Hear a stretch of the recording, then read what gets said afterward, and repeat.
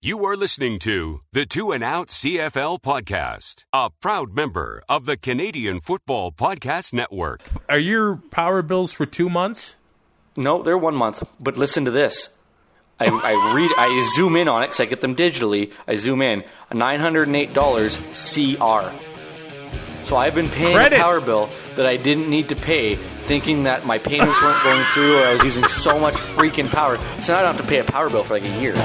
Grab some poutine and a double-double. It's time for the Two and Out CFL podcast. Now they have to kick it out, and they do! Every week, Travis Curra. Does anybody still care about this podcast? And Brazilian Tide. Punters are people too. Talk fantasy football, bring you the latest in CFL news, and sprinkle in a little bit of nonsense. Are you kidding? This is unbelievable! Ready, set, hunt! And we are part of the Alberta Podcast Network, powered by ATB. I'm Travis Curra. He is Brazilian Ty. Ty, you didn't fare too well in that hot dog eating contest on Thursday.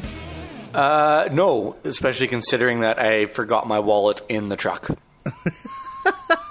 we were literally on the train, or like on the train like platform. I'm like, I'm not going back to get it. I just want to go and get to the tailgate because I want to watch the Calgary game. Turns out I didn't miss much in the first 58 minutes. We ended up watching the last 2 minutes basically in the stands. Yeah, it got a little hectic. All right, let's talk about those games. Join Two and Out for CFL Fantasy and CFL Pick'em, and show Curra and Ty what you got. They are who we thought they were! Just click cflfantasy.tsn.ca Enough from talking about it. There has to be consequences. and pick'em.cfl.ca. Yes, Calgary beat Ottawa 17-16. It's Nick Arbuckle leading the Stampeders to another fourth quarter comeback win. But just an ugly game all around, one touchdown total. But there's something here about the Ottawa Red Blacks. It just doesn't matter who's the quarterback, what's going on with that team. They play the Stampeders really, really tough because I think a lot of people had them getting smashed in this one. I didn't expect an absolute drubbing. I figured it'd be competitive. I didn't think it'd be a 1 point game. I don't know what it is, but I mean, it probably helps that Bo Levi wasn't under center for Calgary. But these two teams just seem to match up so well. And I mean, you kind of get tired of watching them in the playoff or in the Grey Cup. But I mean, they're usually pretty decent football games. I don't know if the Stampeders are... Well, there have been a lot of changes. There's no denying that, but it just doesn't seem like a Stampeder team right now. They're taking a lot of costly penalties because they had 78 yards in the first half alone. Ottawa at that time had none. Maybe you could argue they should have won by more than a point. They destroyed Ottawa in time of possession. They had over 37 minutes with the ball in this one, but they don't leave with they do leave with a win, but they leave with a number of injuries and two starters as well. Right guard Shane Berkman gets hurt. Wide receiver Juwan Breskison left the game, and Kadeem Carey looks like he was going to have his best game as a CFLer. He probably still did have his best game as a CFLer, but ends up having to leave it late in the first half. It looked like it's in the high ankle area. And, I mean, it's not as bad. Which will take forever. It's not as bad as ACL or Achilles, but, yeah, it sucks. No, and, yeah, it's so easy to tweak that again if you're not fully recovered. And it just takes so long to fully recover if it is a high ankle that you could be looking at the sixth game. So, going forward, at least for the next few weeks, Don Jackson's only halfway through his stint on the 6-game injured list. Romar Morris is back practicing. He's probably still a few weeks away. Terry Williams is probably going to be carrying the load here. He ended up playing offense when Kadeem Carey left the game, but he also had a big night on returns as well, including the last return of the game here. He had 18.7 fantasy points. Mm-hmm. He's going to be a pretty sore guy over the next probably few weeks. The more touch I don't see a reason why he wouldn't be getting the majority of the touches for that offense the way he's been playing, and the way he played Thursday night. And you throw in the returns there as well. If they're going to get him to do both, you could get pretty beat up, but put up some big numbers for sure. I think Ottawa's defense probably deserves some props here. Corey Tyndall had a great game. He had, I think, 7 tackles. And you know what? They're without some impact players on the defense as well, as including Antoine Pruneau. And they held the Stampeders out of the end zone. There's not that much more you can ask out of a defense. No, if you're not giving it's really hard to win a game with field goals. It happens. It happens every now and then. But if you keep the team out of the end zone, I mean, you have a really good shot to win this game. But if you're only scoring 16 points, you're making it really hard on yourself. Yeah, I'm pretty sure Ottawa, they had 7 field goals in a game last year to win the game off of the leg of Lewis Ward, and the Stampeders did it here with Rene Paredes, where I don't know if anybody really talks about him as much as he should be. I think he's the only kicker in CFL history. It's 3 or 4 seasons over 90% field goals in a season. He's maybe the best or one of the best of all time. He is literally the best CFL place kicker ever. He is number 1 when it comes to field goal percentage. So, I know we're obviously going to talk about it, but I just don't understand shaving your lead in half when you have the league's best field goal kicker on the other sideline. Yeah, we will get to that. I guess let's just do it right now because rip the Band-Aid off. Because there's not that many highlights in this game. No. To be honest, the Red Blacks, they get their 1 touchdown drive of the game out of Jonathan Jennings. Had the pass to Brad Sinopoli, maybe Sinopoli's finest game of the season. 7 catches and 8 targets, 76 yards, and a touchdown.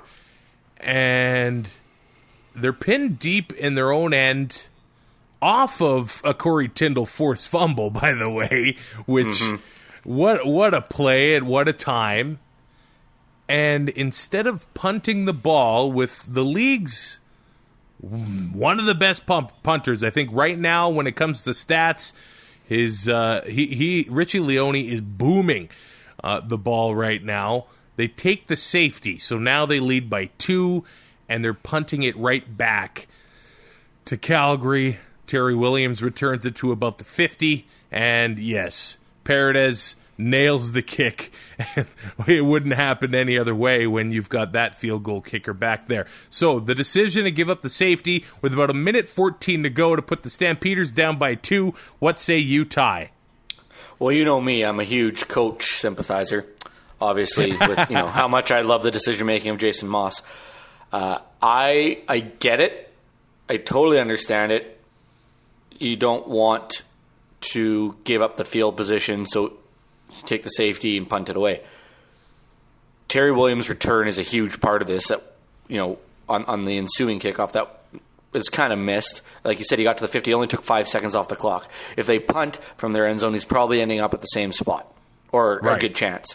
However, you're forcing them to get a touchdown if you punt that ball away. Now you're giving them a short field, ample time, and all they need is a field goal, and they have Rene Paredes.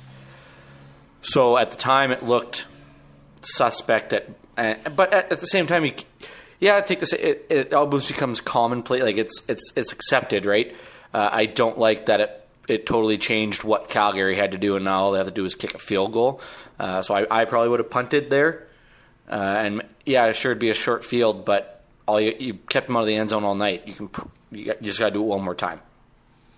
I didn't watch the game until late Friday, at least in its entirety.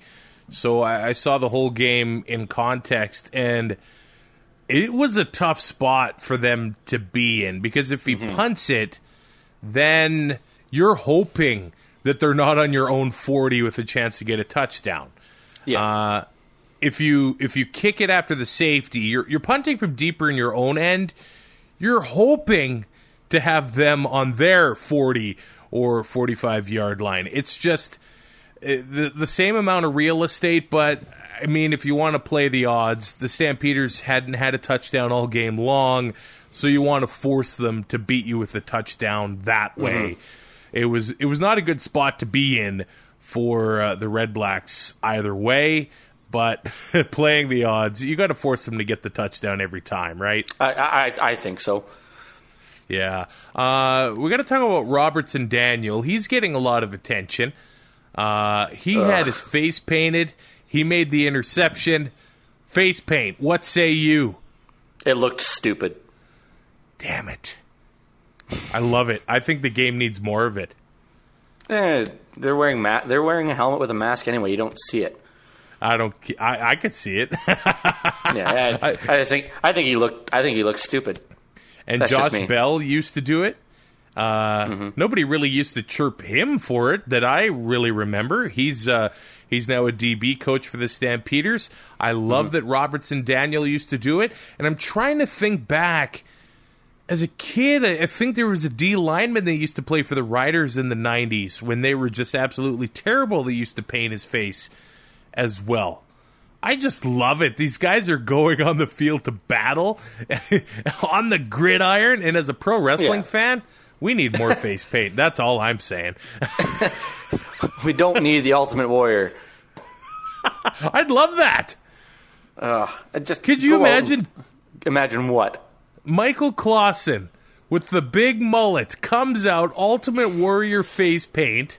Sprints the whole time. Oh, I'd be all over that. No, I like the face paint idea and all that stuff. I just think his in particular looked stupid. Oh, so you thought he could have had better face paint? Yeah. I like that. One thing I do want to note here, there were 7 turnovers in this game. 23 of them across the 4 games this week. I feel like we got to be moving at a record pace for turnovers. Calgary has 14 interceptions through 6 games. Wow. And that is crazy. We're going to get to Hamilton, who just had their starting quarterback go down. I think a lot of it is there's a lot of inexperience at the quarterback position right now. Definitely does not help. And the experienced quarterbacks, namely on the West Coast, have no chance to find their own receivers when they have the D-line in their face 90% of the game. It's like all at once the backup quarterbacks are getting some experience. And they're turning the ball over, although Matt Nichols has a ton of experience and was turning the ball over at will against the Tiger Cats. But it's like they're all getting experience at the same time. So it's probably an ideal situation to get your backup into some games. I don't know if it's ever ideal to get your backup in, but it usually means something went wrong. So let's go to Edmonton, a Thursday night doubleheader where they absolutely smashed the Argos. This wasn't even a football game. This was just practice. Oh, the last time the Eskimos pitched a shutout was against the 2014 Saskatchewan Roughriders, led by Corey Chamberlain. I'm sensing a theme. I think I saw a stat that said Chamberlain, as a head coach, is now 4-20 since Darian Durant went down in 2014.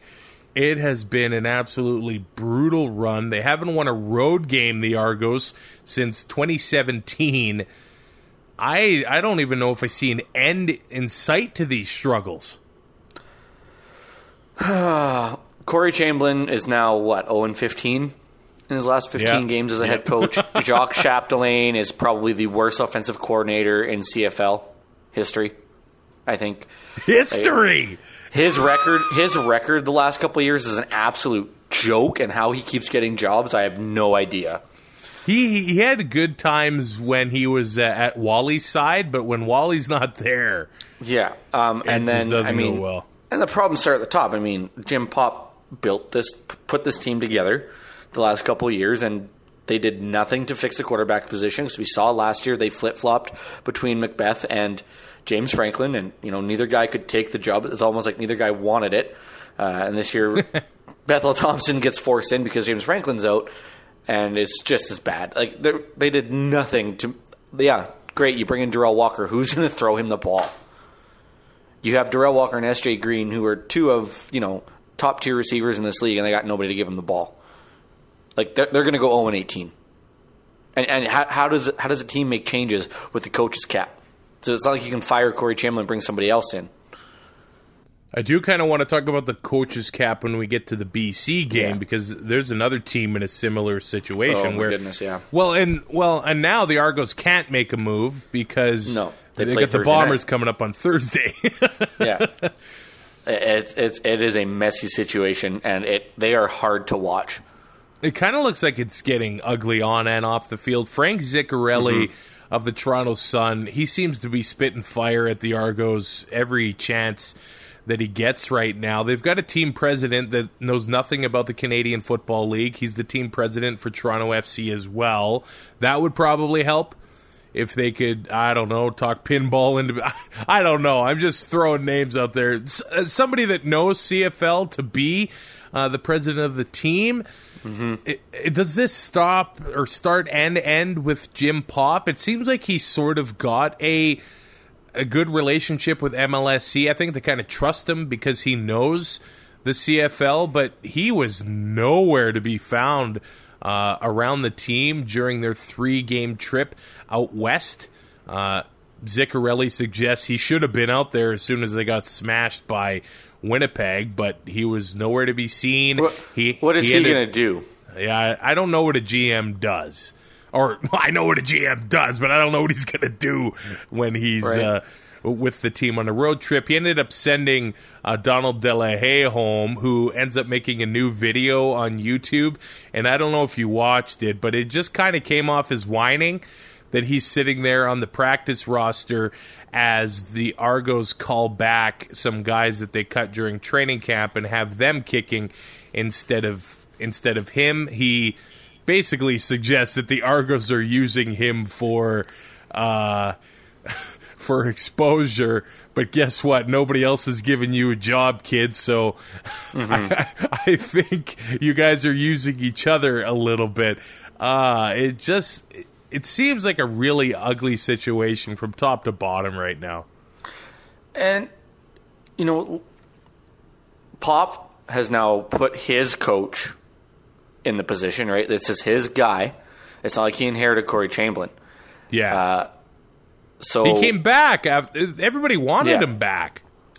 So, I mean, to me, that means Jim Pop is next. Because you already got your one. And I know Trestman quit or resigned or however you want to put it. So you didn't really get to fire it wasn't a coach firing, but he brought in his own guy and it's not working. I mean, maybe you let him fire Chamberlain and find another guy, but I mean, it's just so bad. I mean, I don't understand. I know they're paid to show up, but it must be unbearable going to the practice facility and to games every day, knowing that you're not going to win a football game. Like they're legit going to go 0-18. I don't know if it's the way that the quarterbacks are coached or if they are just incapable of making reads, but like Bethel Thompson was actually, it was like kids playing 500 with the teacher throwing the ball straight in the air. Like he was throwing fly balls to the Eskimo secondary. Yeah, it was embarrassing. He went 6 of 18 with a pick. He threw for 90 yards. And he had receivers underneath. Brandon Burks was open on every play. He was running the check down route, and Edmonton didn't have to defend it. He was open 25 yards all around him. SJ Green running a crossing route at 7 yards every play, never got thrown the ball. And Ray would take that every time when he was playing. 100%. And yeah, maybe it's not going to put points on the board, and it's not the big play, but your offense gets in a rhythm, and you can build off of that, and you know, you're going to throw the ball 30 yards and it's going to be incomplete or get picked off. It's what's the point? You might as well just, you know, run 2 quarterback draws and then punt the ball.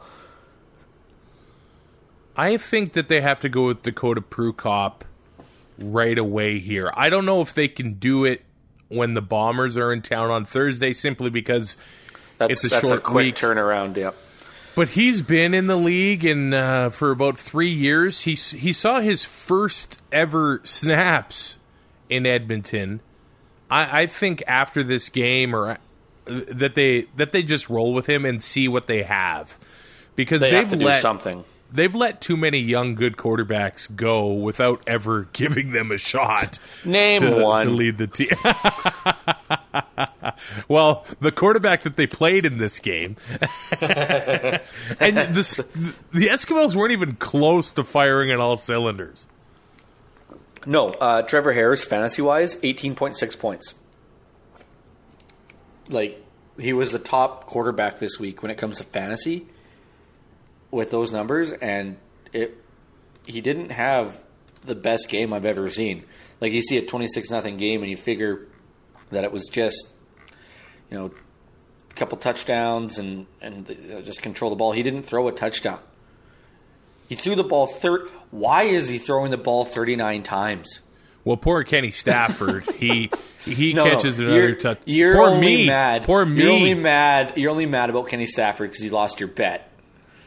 I bet $25 that he'd have at least 51 yards receiving, and I thought I was sitting pretty with Tavares Daniels not in the lineup this week. I should have known better, because I wouldn't even put him in my fantasy lineup, but I fell into the Brazilian tie trap. Yeah, well, he did score a touchdown that got called back on a penalty. Second week in a row. Breaking news, spoiler alert, Edmonton season points off the board. And they only took, I think, less than 70 yards in this one, so I think it was their best game of the season when it came to penalties. How do you take penalties when the other team only has the ball for 21 minutes? Yeah, that's true. It could have been so much worse. I think it was the first quarter. Edmonton throws a pick basically down at Toronto's goal line, but it gets challenged, overturned, and then Shaq Cooper fumbles it on the 2 anyway.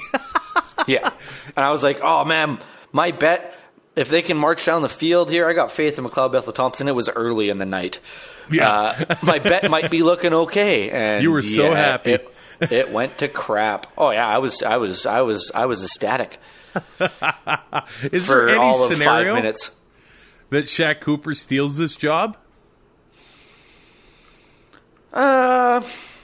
He looks more explosive, but it's the ball security thing. The ball security is going to be huge. The fact they gave it to him 22 times, I know they had a lead, but I mean, last week they only ran the ball 8 times with CJ Gable. Yeah. So I don't know. It's a tough call. If he can't protect the football, then no. It's not like he fumbles it every time. But you know, against Toronto, you're going to get away with that. If you're playing Winnipeg or Hamilton or Calgary or teams like that, you're not going to get away with fumbling the football and taking points basically off the board. I mean, that should have been an easy 7, right?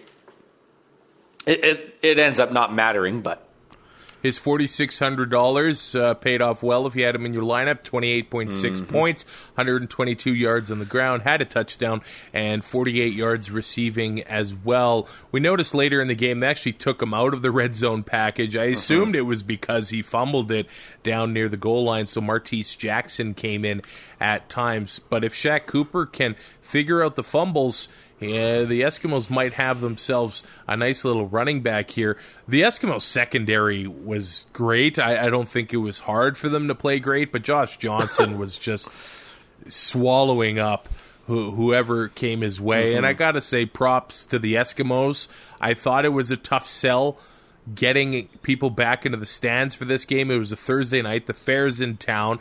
Laugh all you want, but the Backstreet Boys were in town. But it had 30K in the stands. Ricky Ray appeared on the screen during the third quarter stretch with your boy, Brian Hall. Don't you dare say it. Does he know he has a microphone, do you think? It was good to see Ricky, although his daughter was sporting Argo colors. Yeah, I'm sure that went over well. I think we'll be seeing Ricky around Commonwealth Stadium, I think, a lot more over the next few years. I know he's considering, and I'm sure his buddy Jason is talking him into joining the Esks coaching staff in the next year or so. But they had 30K back into the stands, and it looked to me like the $22 general admission ticket was a big hit in Edmonton. That end zone was packed. They had a lot of people there and a lot of people standing at that bar in the end zone. It looks like they're making some good things happen. Dana White was at the game. It was a big one for Edmonton, and it's tough to get people into the stands on a Thursday night with an 0-5 Argos team coming to town. Well, a Thursday night game kicks off at 7:30. By the time you're home, it's you're looking at 11. Like we left, I don't know, with 6 minutes left. I got home just after 1. Yeah, we got home just before 1. We got the first train because we left early, and it was still packed. Yeah. Right? But the end zone was packed with people. When you have cheap beer, you're expecting people to run on the field a little bit. I don't think that was a big surprise. We did see a guy run on the field. I don't think that was a big surprise. He almost got away, which would have been unreal, but I feel like somebody would have tripped him going up the stairs. When you get the stands full, when you have the cheap beers and the cheap tickets, more idiots are going to be in the stands. Yes, 100%. But what's the point of running on the field if you have clothes on? That's also a fair point. You paid $22 and then whatever you paid in beer to spend the night in jail. So good for you. Yeah, exactly. What a goof. I didn't want to cheer the guy. I wanted to cheer security just laying him out with a blindside hit or an offensive lineman. He didn't go near the players, so he knew that well. Yeah. Well, there has been an incident in Edmonton with a guy on the field and getting hit by a player, so I think he's learned from past mistakes. Yeah, so I don't know. Good for that goof. Or whatever. And those hot dogs, they were good. Now, I got a bit paranoid. At the beginning of the game, they announced they only have 10,000 hot dogs, so I bought 8. No, usually, if I buy anything from the concession, it'll be like a couple slices of pizza and a Coke. Because that BP's pizza, I don't know what it is. I think it's the Great White North. You can't go wrong with that. No, I always go double pepperoni, double cheese. Yeah, I can't go wrong with that either. But the hot dogs, 8 hot dogs and a Coke was like $23. If it was you're losing money if you don't do that. Yeah, exactly. So I got to tell you, it was chaos trying to put ketchup and mustard on them at the condiment station. Oh, I can imagine. It was brutal. And you actually made it on the big screen in rider gear. But they covered the hat. Well, it was Toronto and Edmonton, so your outfit really made sense. This episode of Two and Out is brought to you by the Alberta Blue Cross Wellness Summit, happening October 10th at the Renaissance Edmonton Airport Hotel. The focus this year is all about creating healthy workplace cultures where everyone there thrives. Supporting the health and wellness of employees is becoming a major consideration for many workplaces, and Alberta Blue Cross wants to connect the dots of what it takes to create healthier workplaces with happier people. I gotta say, if I'm a happy guy at work, I work a lot better. If I'm grumpy, well... If somebody tells you there's donuts in the break room and it's just an empty box, it's going to be a long day. That's not good. But if I open the box and there are donuts, there you go. So maybe we figured it all out. Donuts creates happiness. Hey, it works for Homer. So if you're an employer or an employee, this is a pretty cool summit to check out. They've got, let's see here, about 5 keynote speakers that can inspire you and teach you all about having healthy workplace cultures. I like the Drew Dudley Lollipop Moments talk. Just type in Drew Dudley TED Talk Lollipop. It'll pop up. It's like 6 minutes. You will feel great about yourself after watching that TED Talk. And you don't just sit there with your little notepad, have a ham sandwich, and go on your way. You actually get to mingle with these keynote speakers as well and make some great connections. The Alberta Blue Cross Wellness Summit, Renaissance Edmonton Airport Hotel on October 10th. Learn more at thewellnesssummit.ca. It is thewellnesssummit.ca. Third game of the week was the Friday nighter. I think everybody expecting it to be the game of the week was Hamilton beating the Bombers 23-15, where Matt Nichols threw 48 times. Has that ever happened? I think you'd have to go back. I don't know if it has, man. That is uncharacteristic of Matt Nichols, of this Winnipeg Blue Bombers offense in general. Like Andrew Harris getting 8 carries, and I think he had around 5 yards a carry. It's not like 6.6. Over 6. So it's not like he was doing nothing. It's just that I think the Ticats just knocked him off their game. They got off to a fast start. Jeremiah Mazzoli led the team down the field, had a touchdown, and I think that just threw the Bombers right off because I don't know if we've seen their defense get manhandled like that on a drive. Matt Nichols throws a pick, and basically a quarterback sneak later. We're 5-7 minutes into the game, and it's 14-0 Tiger Cats, and they never really got anything going, the Blue Bombers. No, it just seemed to they would get 1 or 2 decent plays, and then it would just grind to a halt. It seemed it just, if they're going to throw the ball that much, I know they were down early, and it doesn't help. Like when you're down 14-0, it's really hard to get the run game going. But I mean, 14 points is not that bad. And when you have Andrew Harris, I mean, lots of opportunities to, you can still run the ball. And like you said, averaging 6.6 yards a carry, setting up second and pretty short, which is, perfect for Matt Nichols. They could not get much going on offense. Their leading receiver was Andrew Harris as well, with 64 yards. Wow. Just not a great night on the offensive side of the ball for the Bombers, really whatsoever. Yeah, it's just a poor game. I don't know if there are any excuses there. Really, it kind of looked like Matt Nichols was off his game from the start. The ball was sailing on him, and credit does have to go to the Hamilton defense, so we will talk about that. But Nichols threw 3 interceptions. There was, I think, 2 fumbles from Kenny Walker, both on punt returns, 7 turnovers altogether, including the turnover on downs at the end of the game. But just a bad game from the Bombers. But you're right, 14-0 in the CFL very, very early in the game. It's not bad. I think there was a pick from Winston Rose that the Bombers ended up driving down the field and scoring on a touchdown pass to Darvin Adams, and you kind of, the least I wondered, is the tide going to change a little bit here? And it really didn't. It almost seemed like the injury to Jeremiah Mazzoli kind of took the wind out of the sails for both teams. You never like seeing that, and it just... You don't want it to be a contact injury, but on a non-contact injury, it's almost like the injuries are worse every single time. Yeah.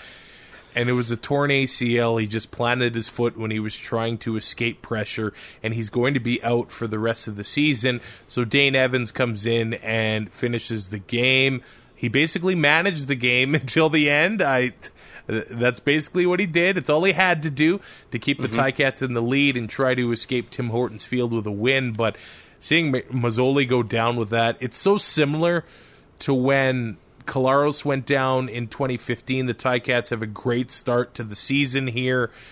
I hope he can come back next year and be the same player. This just sucks to see. The one thing I will say is, I'm glad, I shouldn't say glad. I'm just happy that it wasn't on a controversial headshot or hit something, or a headshot, or they took his knee out or something like that, because we've had enough of that. It really does suck for the Ticats, though, to lose their the starting quarterback on any football team. It doesn't matter. It is such an integral part. I mean, you look around the league right now, and we're at half, or if not over half, of backups. Technically, two-thirds. Backups, like 2/3. Yeah, because I would almost think that Vernon Adams is probably not losing that job when Pipkin comes back. That's the one I don't really, because I think it was a 1A, 1B situation going into the season. But I'm just going strictly off depth charts, right? Of course, yeah. So it's been kind of a crazy year like that in the CFL, with guys dropping like flies, it seems, behind center. But yeah, non-contact injuries just always seem to be way worse. Like, we still don't know what's going on with Bo Levi Mitchell. We saw it last year with Matt Nichols as well, non-contact injury in training camp. It can he's out for this season, and he could miss a starter next year too. I mean, ACLs are they're a tough injury to come back from, much like the high ankle sprain we were talking about. But I mean, he hasn't had surgery yet. I don't know what the timeline is for that, but I mean, the recovery is going to take a while, and they need. I don't know if they need him back, but I mean, he's a huge part of that offense, and able to be that dual threat quarterback. I don't know if Dane Evans is gonna quite be the same guy behind center, but I mean, they have a good enough support system for him that I think he'll do just fine. Just sucks that he worked so hard to get to where he was, and then last year he had to put up with the Manziel crap to start the year. Yep. I think this was really the first year when he didn't have to put up with any shadow. It was 100% his team. Yeah, it was his team from the get-go, and it blows up on one freak accident. Yeah, I am a Dane Evans believer, though. He beat out Vernon Adams last year. They believed in him enough to get rid of Johnny Manziel. Hey, maybe they saw all the other issues. They just wanted to get out of that situation altogether. But Dane Evans looked great in the preseason. And I know he struggled here, but when he gets an entire week of reps, and this is a tough situation for him when he gets a short week and has to go into Regina. That is not easy for a young quarterback, but I think in a few weeks, they've got a great offensive line, they've got great receivers, and they've got a great defense. If he can just do his thing and prepare during the week, I think he might surprise some people to wrap up this season. Well, I mean, they play the Rough Riders this coming week, and then it's BC at Ottawa, at BC, at home against Toronto. So, I mean, after the Rider game, he's going to have, I don't want to call it an easy schedule, but he's not going up against, the Montreal defense has been really good. He's not going up against Calgary, Edmonton, he's not Winnipeg even. He's not going through the teeth of the CFL. He's going to get eased in, I would think. I mean, he might have a rough week. Charleston Hughes can do what he did last week, but the support on that offense that he'll have, whether it be excuse me, Malik Irons in the backfield, all the receivers he has, like you said, their offensive line.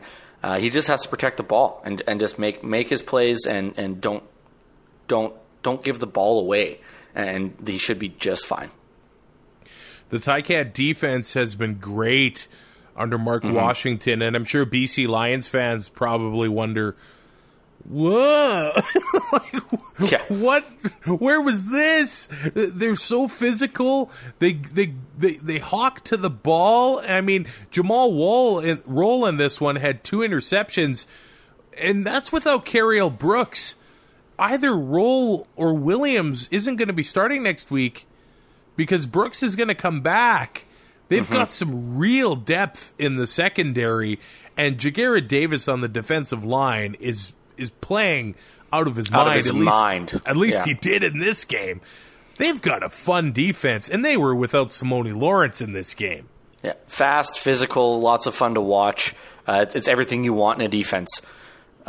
really. And like you said, the depth is huge. Guys can go down at any time, like we saw with Jeremiah Masoli. It can happen to anybody. The depth you need to have on both sides of the ball is just so important, and they definitely have it when it comes to their defense. And when Brooks comes back, I would think Frankie Williams doesn't start because he can just strictly focus. He can strictly focus on returns, and you keep him from getting beat up. And then if you do need him, he's still available. And speaking of secondaries, I think people were questioning Winnipeg's heading into the season, wondering if they were going to have a ton of holes after the changes in the offseason by losing Kevin Fogg and Taylor Loeffler. But I think we might have to put Winston Rose into the Trey Roberson category at this point, don't we? They both lead. They're tied for the league lead in interceptions. And it looked like he was covering Brandon Banks with ease. Which is no easy feat. No. That's amazing. He has had a great start. Oh, man. And having Brandon Banks in this one, obviously my entire fantasy team was centered around him. 11.3 points for $14,000. That hurt my team. Real good return on investment. At least I was able to win my Canadian Football Podcast Network Fantasy Challenge against Rod from the Wood Cookie Sawcast. How did you fare? Safamad took me to the woodshed. I was second last, I think, in points, and he had like 128. He led the entire league for this week. I'm going to guess he had William Powell, didn't he? Yep, and Cody Fajardo. Let's move on to the Riders. Just taking the Lions to the woodshed, 45-18. The Lions are on bye week right now. I'm just seeing as we record this that the Lions have actually made a trade with the Calgary Stampeders. They have acquired American offensive lineman Justin Renfro and a fifth-round draft pick in the 2020 CFL draft in exchange for a player off of the Lions' neg list and a conditional fourth-round selection in the 2020 draft. They need to do something about protecting Mike Riley. We wondered if they were going to have some changes here, but on the Lions' first possession, it was 2 hits to Mike Riley, including a sack from Solomon Elimimian. More of the same from the Lions as far as protecting the quarterback goes. It's a broken record at this point. I don't know how often we can talk about Mike Riley getting hit. I know. They've spent so much money on him, and it's just blowing up in their face right now. And I can't imagine, like, to get to the stadium or find parking, you're gonna eat before you go. You're gonna eat there. Like, it becomes such an expensive night out, and this is what you're getting as a BC Lions fan. Well, that's not the only issue. The O-line. I mean, no, but I mean just the team in general. I know, right? I know. They are not playing good football right now, and it starts with the offensive line. Yeah, it totally does. It snowballs from there. There is zero pass rush.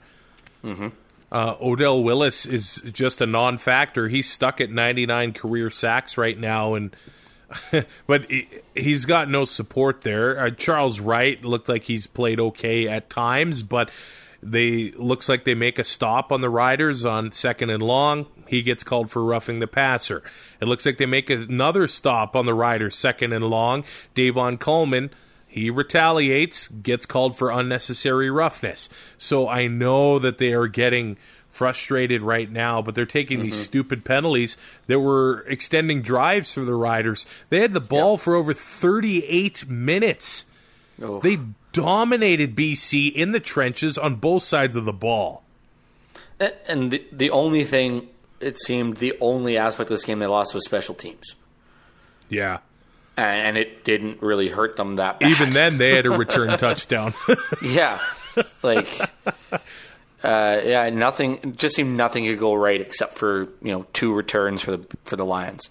It doesn't help that the Lions were without Suk Chung, and Joel Figueroa last year was a beast for the Lions. He was nasty in the trenches. Is he hurt? Has he peaked? I don't want to say that about a guy, but there were times when he was just laid off the ball. I think it just comes down to coaching, really. I think that's a huge part. I mean, their whole coaching staff almost, except for, Reinbold, it seems like they are, or I guess Reinbold's gone. He's in Hamilton again. He's back in Hamilton now, yeah. They're all rookies as coaches. It's like you have Clay Brooks there who at times, like I know his challenge record is 100%, but how often do we have to be told they didn't have all the information, so he's not challenging? It's like, okay, so it just seems like he's a little lost. You're giving up. What did they give up last week? 48 or 38? Sorry, they gave up 40. Yeah. They gave up 45 this week. Like, something's got to change. I know we talk about the O-line being a mess, but when you're giving up this many points, it's just the team as a whole right now. And, the way the O-line is playing, like you said, Figueroa is a completely different player compared to what he was. I don't want to say peaked. I don't want to call a guy out, or not call a guy out, but say that, he's peaked when it's really hard to say, but I wouldn't be surprised if he's injured, but there's just no other options right now for them to go with. Well, yeah, he was banged up at practice. Right? So and at 1-6 or 1-5, it gets really hard to stay intense throughout an entire football game.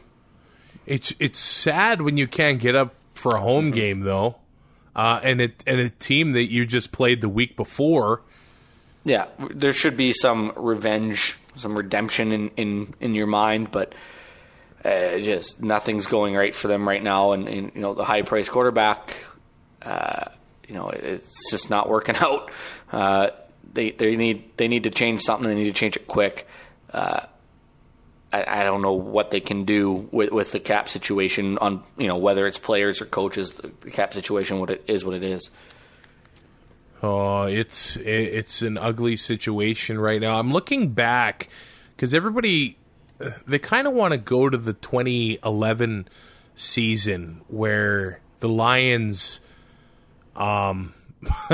they start the season 1-6, and then they go on this run and make it to the Grey Cup. But you look back at those games, they lost to Montreal, they lost to Hamilton. They lost to Winnipeg. Winnipeg, I think at that time, they were in the East Division. Yes, they were, because they played the Lions in the Grey Cup. If you look at the Lions' losses right now, they're all against West Division teams. Crawling out of that hole is not going to be... I don't know if it's possible, but it's not going to be easy.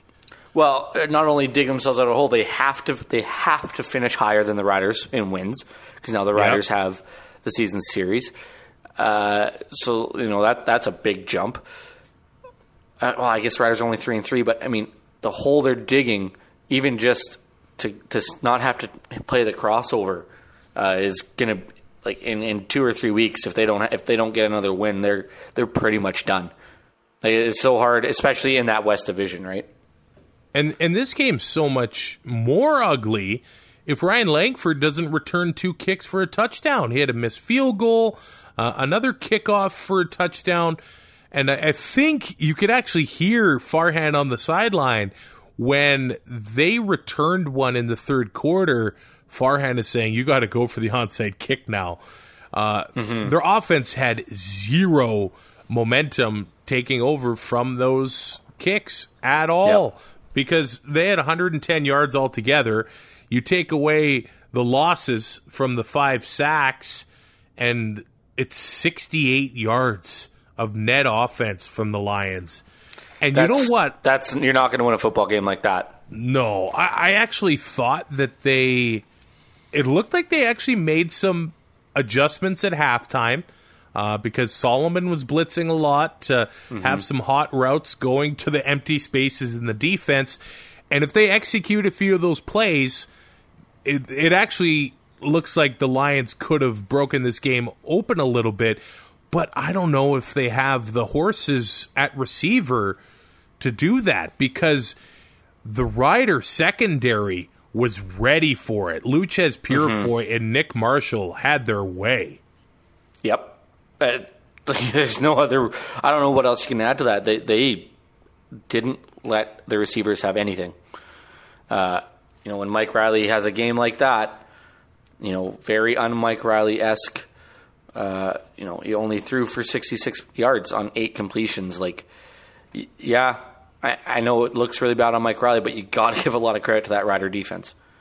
Yeah, Luchez Purifoy, he had a kick return for a touchdown as well. He's really fun to watch because he's fast, but he doesn't look like he's got a jets like Brandon Banks. It looks like he just picks a lane and goes for it. It's awesome. Yeah, and like we saw on Thursday night with Jackson running backwards, or even Shaq Cooper reversing field and going backwards just to gain that extra 2 yards. It's nice to see a guy just put his head down and go for it. Well, we saw William Powell do it in this one as well. It looks like the play's over, and he just switches direction and burns the entire defense and runs for a touchdown there. Solomon Elimimian made his return to BC. It looks like he is back into form. I don't know if it was the emotion of being back in the BC place, but he looked like the BC Lions and most outstanding defensive player again, and most outstanding player in this game. I just feel so sorry that Sam Hurl had to lose his job for him. I really hope this is not the last year that we see Elimimian in this league, because Farhan on the sideline kind of said that Solomon was kind of leaning that way at one point when he was so caught up in the offseason with the CBA stuff. Right. It's... If he keeps having games like this, it doesn't matter that it's for the Riders. If he has games like this for any team in the league, he is just so fun to watch in the middle of that defense. It'd be a huge loss for the league. Now, we talk about what happened to Ottawa when they took a safety. BC takes a safety early in this game, and it is 5-0. They punt it to Saskatchewan. Purifoy returns it for a touchdown. Now it's 12-0. So they gave him 3 points and a kick return. I think we need to start, or at least coaches need to start really thinking about when they're giving up the safety. I think it's probably best when you're crushing a team and you're pinned back in your end zone. But even then, when you got John Ryan, he had some booming punts in this one, and I know he's kicking for more singles than he'd like to, but he actually flipped the field a few times here. But the safety is burning teams. At least it did in this week. Giving it up in the first quarter, there's still lots of football left. I mean, it's only 2 points. I think Rick Campbell stands out a lot more than this one. Of course. Right, but... For Purifoy to take that one back just added insult to injury. Yeah. I don't know if there's much to say about the Rough Rider offense here. Dan Clark played in his 100th game. He had a great game. The whole Rider offensive line looked good. Fajardo needs to learn how to slide. I guess I would say that because he looks like he likes contact a little bit. which is not ideal. No. Especially when you're on a backup quarterback. I mean, what happens if Bennett gets hurt on a punt return? Yeah. He flies down the field. He has got no regard. Yeah. It's possible that Bennett and Fajardo could get hurt, and we're at John Ryan at quarterback. Oh, boy. How dare you? Let's talk about that coach's cap here, because now the Lions are on bye. And, well, they already did make a trade to get another body in at the offensive line.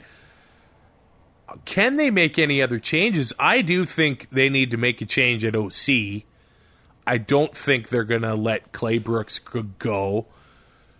But Jackson, he couldn't get it done with Lule and Jennings, and he's been there for a while now. I don't think it's working out with him and Riley. But at the same time, with this coach's cap, they're caught. you're stuck. Because if you don't spend up to it, you're basically saying, okay, we think one of you is going to fail. Right? So we have to leave room so we can hire somebody else after we fire you. So you can't do that. And if a coach is fired, I mean, then his salary still counts. And if you're at the, like, it's such a flawed system. I get it. You don't want teams having like 20 coaches.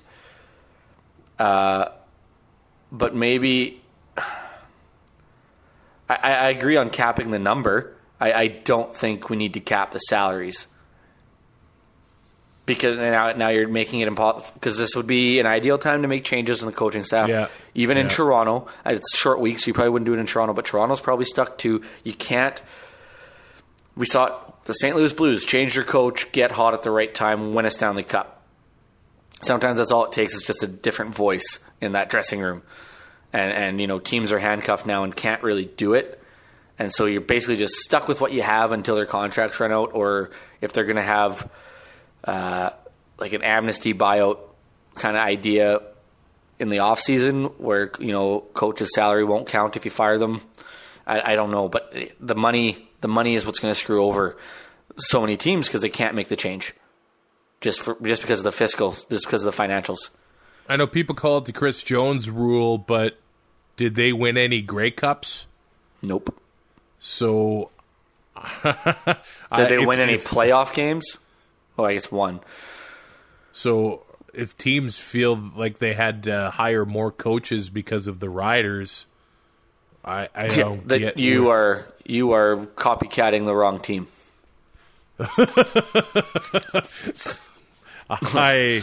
I wonder if this thing isn't going to last very long, or if there's going to be some amendments. I'm not so sure, but we're already seeing a couple teams stuck that probably need to make some changes. I go 3-1 in picks. I believe you go 2-2. I'm not going to crap on you for the Argos thing because I thought they were going to compete. But I thought they were going to compete. I thought it'd be closer than 26. Safe to say, Eskimos covered. Yeah. So what's the biggest spread you've ever seen in the CFL? Like betting wise, like before the game, like the betting line. Yeah, I think Calgary last year had a 21.5. At one point. Oh. I'm gonna start now I got to start tracking this. Thanks. Yeah, no problem. Okay, our top performers in fantasy this week. Trevor Harris, 18.6, top quarterback, followed up by Nick Arbuckle. That's the top quarterback. 18.6, yeah, not great. Nick Arbuckle at 15.4, and as well as Cody Fajardo. So, solid nights. And then after that, it's Jeremiah Masoli at 8.7 in fourth. So it was a real tough week for quarterbacks. And granted, I mean, Masoli gets hurt. Dane Evans comes in and he didn't put up much fantasy-wise. As for running backs, William Powell led the entire league at 35.1, Shaq Cooper 28.6, Andrew Harris 19.7. And when it comes to receivers, Ryan Langford 23.1, two return touchdowns, and all the return yards really helps. Brad Snopley 20.6, and Kyron Moore for the Saskatchewan Roughriders at 16.4. Wow, so there were no monster receiver weeks either. Huh? No, and I mean, Langford's points came off special teams, really. Yeah. So special teams was a beast this week. Isn't that the truth? Yep. We are a part of the Alberta Podcast Network, powered by ATB. I want to point you to a new podcast of the network called This Is Adulting. It's hosted by Danny and Jack, a podcast about finding yourself in adulthood, discussing life influencers, and passing on what you've learned. I think if there's anything I know about Ty and myself, it's that we should probably subscribe to this one right now. Dude, I got my power bill on Friday. Okay. $908. What? So I'm like, did my last, because my one before that was $480. I'm like, are my payments not going through? What is happening right now? Okay, are your power bills for 2 months? No, they're 1 month. But listen to this. I zoom in on it because I get them digitally. I zoom in. $908 CR. So I've been paying a power bill that I didn't need to pay, thinking that my payments weren't going through or I was using so much freaking power. So now I don't have to pay a power bill for like a year. So last month it was $480 CR and you paid $480 doubling it. I paid $500, yeah. So I had to call my mom and be like, what the hell does the CR mean? She's like, that's credit. I'm like, so I don't have to pay this? Oh, this is adulting. A part of the Alberta Podcast Network. I'm subscribing right now. We are not hosts of this. Danny and Jack are. Please help us. I've never felt like a bigger idiot. Like Thursday betting on the Argos and then getting a $908 power bill thinking I had to pay it back-to-back days. Real rough week for T.O. Oh, I'm like, man, are you going to grow up in that condo or what? I know my projector takes up a lot of power, but holy. So my real power bill was only like $72. Wow. You don't have to pay for 2 years. I might just keep paying anyway. And, of course, make sure you go to seatgiant.ca. Use the promo code APN because, you know what, this weekend we got a Battle of Alberta. Edmonton is in Calgary. It is going to be a battle. If you use the promo code APN on seatgiant.ca, you're going to save yourself 5%. You're going to support the Alberta Podcast Network in the process as well. SeatGiant.ca. All the tickets for all your events in Canadian dollars. They're Canadian owned and operated. Use the promo code APN. Make sure you rate and review and subscribe to Two and Out on any of your favorite podcatchers. We will talk to you Thursday morning. Thanks for listening. Find more great shows like this at CF Pod Network on Twitter.